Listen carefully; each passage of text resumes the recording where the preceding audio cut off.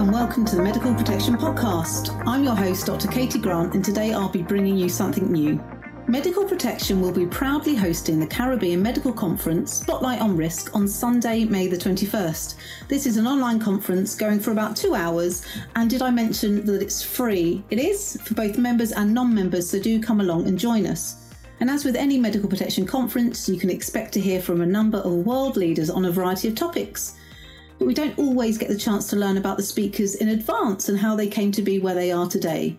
So in today's podcast, I'll be doing just that and talking with Gareth, founder of The Human Diver. Gareth has training in human factors science and learning from unintended outcomes, and he founded an organisation training in human factors globally. He's published a book, he's contributed to a number of articles, and I'm sure there's loads I've missed, Gareth. So we're going to come back to your incredible story shortly. So happy to have you here. Thank you for joining us. Brilliant. Thanks so much, Katie, for the invites, and really looking forward to the conference in May too. We are too. And I just have to say that I have demonstrated this morning a number of human errors within the process of trying to record this podcast. So I think this topic is something that absolutely is bang on the money for all of our members, whatever we do, whatever specialty we work in. So Gareth, I want to hear a little bit about you. I've mentioned that you've founded this organisation looking at human factors in the diving community, but how did you end up working in this quite niche area?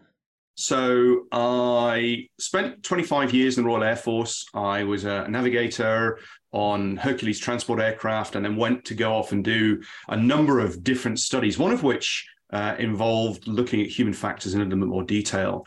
Military aviation's got crew resource management, non-technical skills as a core basis for our operations.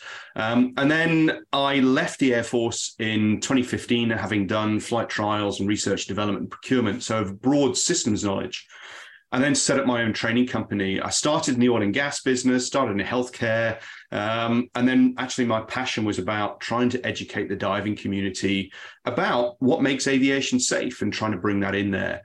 So came together, put together online face-to-face training, publish a book, put a documentary together, which was actually motivated by a documentary many of your listeners may know about, Just a Routine Operation by Martin Bromley. Yeah, absolutely. And that's been a huge influence to me. And since then, more than 500 people face-to-face, more than a couple of thousand people online. And the book sold, I don't know, about 5,000 copies globally. And it's all about trying to create change by understanding human error and the fact that it's normal. Yes, I think that's something that I think, particularly as doctors, we sometimes find really hard to grasp, that actually, there's always going to be a part of you that you can't sort of train out of making a mistake. But obviously, we're really familiar, and I was an anaesthetist. So yeah, Martin Bromley is, very well respected. That story, of his wife still, has sent shockwaves through the, the community, as you can understand it would. And we're familiar with the medical and aviation analogy. But the diving one is something new, which is why we've asked you to speak at our conference, because it's an area that I know very little about. What really, can you give us, an idea of how you became a diver, first of all? What drew you into that? Because you're already a pilot, right? And I was a navigator, so I taught pilots where to go. So so even more important than the flying. Yeah, it's a directional consultant. Yeah, absolutely. And then what got you into another? I mean, are you an adrenaline junkie? I'm getting the sense. No. So what's interesting is that if you're an adrenaline junkie, you probably don't want to be in the diving space. It's like wingsuit flyers are about adrenaline, it's about control.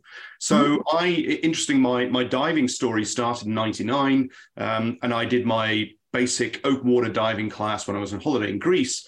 And I got introduced to the failures within the system straight away. So the final dive of my open water class was supposed to be a maximum of 18 meters. And we went up 24 meters because there was nothing to see at 18. And I went to fill my logbook in and write 24 meters. And the instructor said, no, you can't do that because we're only allowed to 18 meters. And I'm like, okay.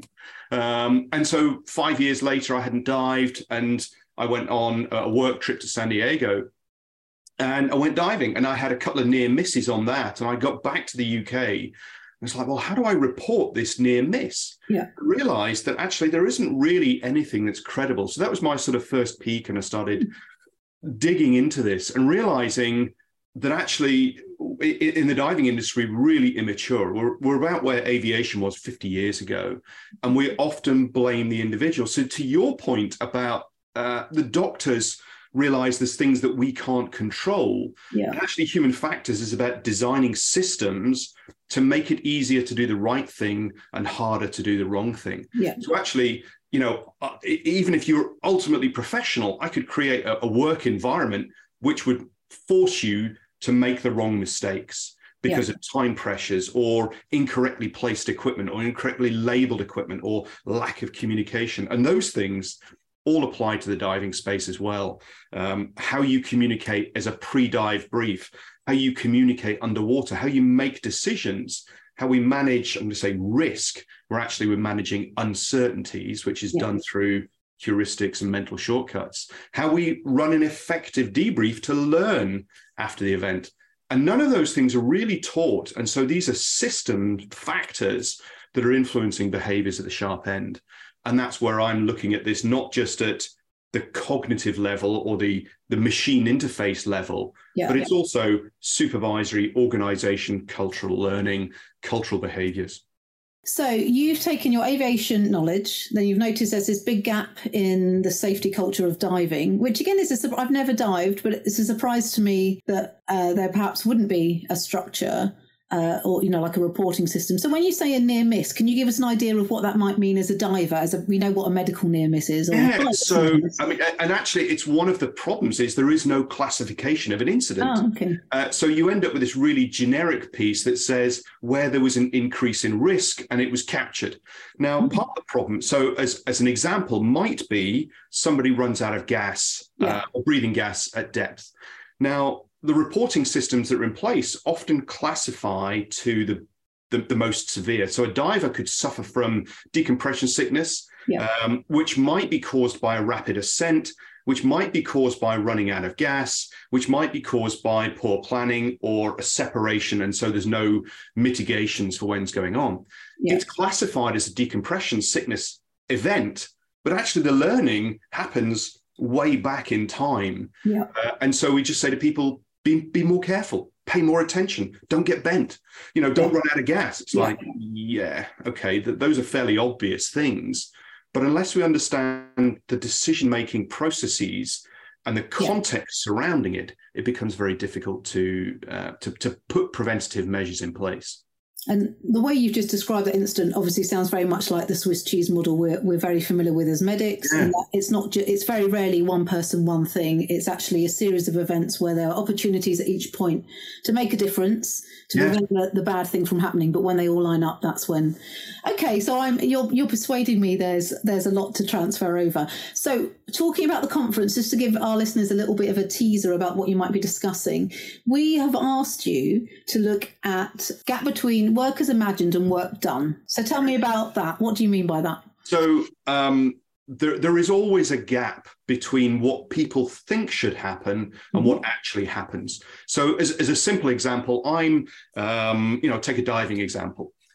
And people can take that into your medical world. I'm thinking about putting a training program together. So I've got some imagination. Now, the brilliant thing about our imagination is we can work in multiple dimensions. Time is not an issue. We often think about great resources we can have. And then we start to codify it. We write it down. So now we have work as prescribed. Now that document set is always going to be different to what I imagined before because we can't write everything down. And if we did, nobody would read it all. And often when we write things down, we work on optimal conditions rather than realistic conditions because that's how an organization funds something. Oh, we need these resources. And then what would happen is if I gave you, as one of my diving instructors, that document set. Now, in one world, I'm a very punishment, punitive-based person, and you know that everything has to be done to standards. So I give you that document set and say, Katie, here's a new training program. I'd like you to go and teach it. And you pick it up and go, oh my God, Gareth has no idea how I actually teach or the context in which we're doing. And I'll say, okay, I'll come back in a couple of months' time, see how you're getting on. So I leave you to it. I don't do any checking, and I come back. And I say to you, how are you getting on? And he goes, brilliant. I'm teaching loads. It's all spot on because if you're not teaching to standards, you're going to get punished. And so there's this gap between what you're actually doing and what's written down. Now, take this to a parallel universe. I'm a really nice, engaging, inclusive individual. And I'm thinking about this program. And as I'm documenting it, I say to you, Katie, can you come over here? Can you tell me how you would teach this? What are the pitfalls? What are the problems? And we co-produce that document set. And I say, off you go. And I'll check in every couple of weeks. Just tell me where things are wrong and we'll put things in place. Yeah. And so if I come back in 3 months' time and say, how are you getting on? You'll go, this is how I actually do that task. And the gap between work is imagined and work is done provides a risk or leads to a risk for organizations. Because if you don't have psychological safety and you don't have a just culture in place, you will never find out what work as done really is. And those people at the sharp end are always completing the design. That document set is always incomplete. It can never cover everything. And you have the expertise to close that gap. And as organizations, as leaders, you need to go and find out what work has done really happens. Because until something goes wrong, you do not know what risk your organizations are facing. And when something goes wrong, the regulator will look at your standards, your rules, and say, this is your work as prescribed. Yes. Why weren't people following it? The fact that people can't follow it, is by the by. So you have to work out that. So that's really what my presentation is going to be about, is understanding the gap between work as imagined, work as done, and what we can do to close that gap in practical terms. I mean, it's hitting so many nails on the head. I mean, lots of the cases we hear involve systems failing. So I know at the beginning you said about talking about a system, and that actually it's about designing a system that can't or almost will minimize the risk of you failing. Mm-hmm. And I think that will resonate a lot with our doctors and dentists and other healthcare professionals throughout the world. The other thing is, as I'm thinking about checklists, as an anaesthetist, we love a checklist. Let's be honest. We love checks. We love checking our machines, our equipment. So I guess there's a few more parallels perhaps with the diving world. There's partial pressures and physics involved, which I have to say was not my favourite part. But again, there's a reason why we do it. But again, we will see, you go to a new trust and they might say, oh, we never fill in that checklist, or we only do that once a week. I know it says daily. So again, you're thinking, well, the trust is saying, do it daily. Why are you not doing it? Oh, well, it's too much hassle, or actually by the time we've undone it all and put it all back together, we don't have time. And I think a big issue you've potentially highlighted is that perhaps as leaders, organisations don't go to those people who are doing the jobs. So that gap is automatically there, right? So this to me is a slightly mind-blowing moment. That rather than... Can I just pick up on the checklist? Yeah, please do. Actually, so, the World Health Organization's Safety Surgical Checklist is a fantastic tool, but it's a tool that sits inside a context. Yeah. And for organizations, they'll sit there and go, right, what's the compliance of that checklist? Yeah. Tick, tick, tick, tick, tick, it's all done. So you count them up at the end of the day, you count them up at the end of the week, and you punish people for non-compliance. So what happens is you go, tick, tick, tick, there we go, it's done. Yes. Did you actually execute the item that was in the checklist? Yes. No. And I can see you laughing about it, because this is what happens. This is about system design. What is it you reward and what do you punish? Mm-hmm. Because if you reward certain behaviors and you punish others, we will go towards the stuff we rewarded, and we will move away from the stuff we get punished for. And that gives the leadership a false indication. Yeah, all of our checklists are being done, and therefore we're safe. But they're not. I think that, in a way, people are probably lucky this isn't a vodcast and you can't see me rolling my eyes regularly, because this is very much hitting home, even though it was some years ago. I think the sense, because when you say checklist, I think you do get the eye rolling, particularly, the WHO safety check, we did it, and it took some time. It took time even to go around and introduce yourself. There were people in the team who'd be like, I'm not going to say what my name and job role is. And you'd be like, just tell us who you are. We all know who you are. Just play the game. And I think there is always that resistance, particularly in the medical community, is like, oh, another checklist, or management telling us what to do. So the fact that, again, just completing a form is a bit like a consent form. Completing a form doesn't mean you've done the process of consent properly. Yes. It doesn't mean that you've done the check just because you've ticked the boxes. And I think there is a cynicism perhaps in some medical fraternities that having a checklist is more of a tokenistic thing. So I'm what I'm getting from you is that this buy-in and the involvement has to be, it's not like a leaders and managers versus the workers, or, it has to be a collaborative thing. And I think that's hopefully what you've been able to create in your diving community. So can I just finish by asking you a question? Have you encountered resistance within the diving community if you're trying to sort of make things a bit more shipshape? Forgive the pun, or safer. Have you had resistance where perhaps people think, look, we've been doing this fine, Spot on. Okay. This bit, so we are hugely influenced by outcome bias. Things haven't gone wrong, therefore we must be doing things right. Oh, yeah. Or we haven't got any evidence that these factors are present, and therefore they're not relevant. It's like, but your incident reporting systems don't even ask for this. The investigations that happen are done by law enforcement or attorneys who are not interested about learning. They're looking, and the same evidence that would be used for learning would also be used for non-compliance. So there's a great quote from Sidney Dekker that talks about, you can either learn or blame, you can't do both. Yeah. And that's really the outcomes we're talking about. And because it's such a novel topic, people go, but it's just common sense. Yeah. They go, but it's not. And everybody who comes onto my training, 500 plus people, with the exception of one person, everybody got it. And that person who didn't get it is because they couldn't reflect. And they didn't like having a mirror held up in front of them and said, this is what your performance is like. And I mean, I deal with a self-selecting audience. Yeah. So in that sense, it's beneficial. But in the majority of occasions, people go, we don't need to do that. Or they sit there and go, it would cost our organization too much to scale this. They go, well, start now with the small bits, and we can start by changing the language. And that doesn't cost you anything. But there are so many parallels, Gareth. That sense that people don't want to ask a question because they don't want to hear the answer, that kind of thing. Have you ever asked about X, Y, Z? We're thinking about fatigue yesterday. I was at, a houses of Parliament talking about fatigue in doctors. And there's places where they don't even want to think about whether doctors or nurses are tired, because actually, if they are tired, what does that mean for rotas? What does that mean for safety? What does that mean for liability within the organisation? So it's almost like you don't want to ask questions for fear of opening that box.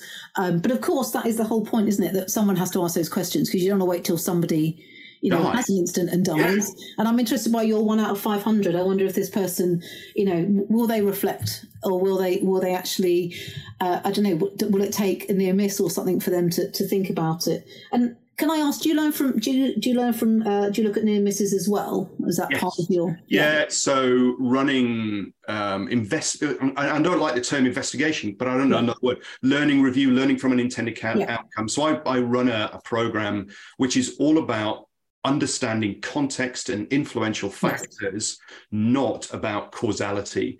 It's too easy to pigeonhole things. And I know that many organizations use like taxonomic basis for incidents, and they go ding, ding, ding, ding, ding. Now, the problem is you either shoehorn something in that doesn't fit, you put it into other, and then there are loads of others that are out there. Or you end up with loads of extra nano codes, and then people don't know what it is. People want numbers, data. That's what the research shows. Management want reports and data. Operators, practitioners want stories. And stories take time to tell. They take time to unearth, to get out. Because as you have a dialogue, somebody will say something, oh, how did that make sense for you to do that? And then you go down a little rabbit hole. And the learning products that are created need to be for the target audience. So in your domain, it might be for the CEOs or the COOs, is actually, this is what we need to learn from this event. But from the front end practitioner, they have a very different learning bit. And normally what happens, you get a 50-page report and go, boom, there you go. Somebody picks it up and goes, too much, can't read that. And so the learning's lost. I'm fascinated by the idea of stories versus data. Because, we have this psychological, we have the psychological analysis. We had something done here and someone said, oh, you're very data driven. I was like, sorry. And they're like, you use too much data when you're talking. I'm like, I think you've got me confused. But actually, that sense that some of us respond to stories. And again, like with an anaesthetic mistake, it would go through the hospital, like sequentially, it would get slightly mutated. But everyone would be, someone had an anaphylaxis death. So that literally gave the drug, the patient just, airway closed up, couldn't get a tube in. And then for probably years after that, anyone who'd heard about that story was really on hyper alert for an anaphylaxis. Every time you gave a drug and somebody went a bit wheezy or got a rash, everyone would jump to that horrifying conclusion. And it's almost that sense you learn, like you said, you learn from the story, you learn from that sense of being in the place. Yes, Gareth? So that makes a really interesting one of the biases we have, the confirmation bias. So now we jump to it's an antibiotic effect. Yes. That's what it is, and what we end up channeling down that. You're ignoring all the other evidence because you've got your mind set on the worst case scenario because it happened to your best friend last week. Yeah, I think this is fascinating, and I'm so excited. I'm going to be at the conference anyway. So, but if I wasn't, I would log in just to hear Gareth's story. So I think we better wind things up because I don't want Gareth to tell us all the great stuff because we need to say something for the conference. Brilliant. So we've reached the end of today's podcast. So if you do want to hear more from Gareth, and why wouldn't you? There's going to be diving. There's going to be drama. Come along. It's on May the 21st and it's 1 p.m. to about 3:15 p.m. Trinidad time. Like I said, it's free for everybody, so please go online to our website and register. Also, there'll be a link in the description below if you want to click and register there. And I just want to say thanks again to our guest, Gareth Locke, and I cannot wait to see you in May, Gareth. Thank you so much for your time. Brilliant. Thank you very much, Katie. Love to be here. And as you can tell, I love talking about this stuff and really looking forward to the conference. Great. We'll see you in May.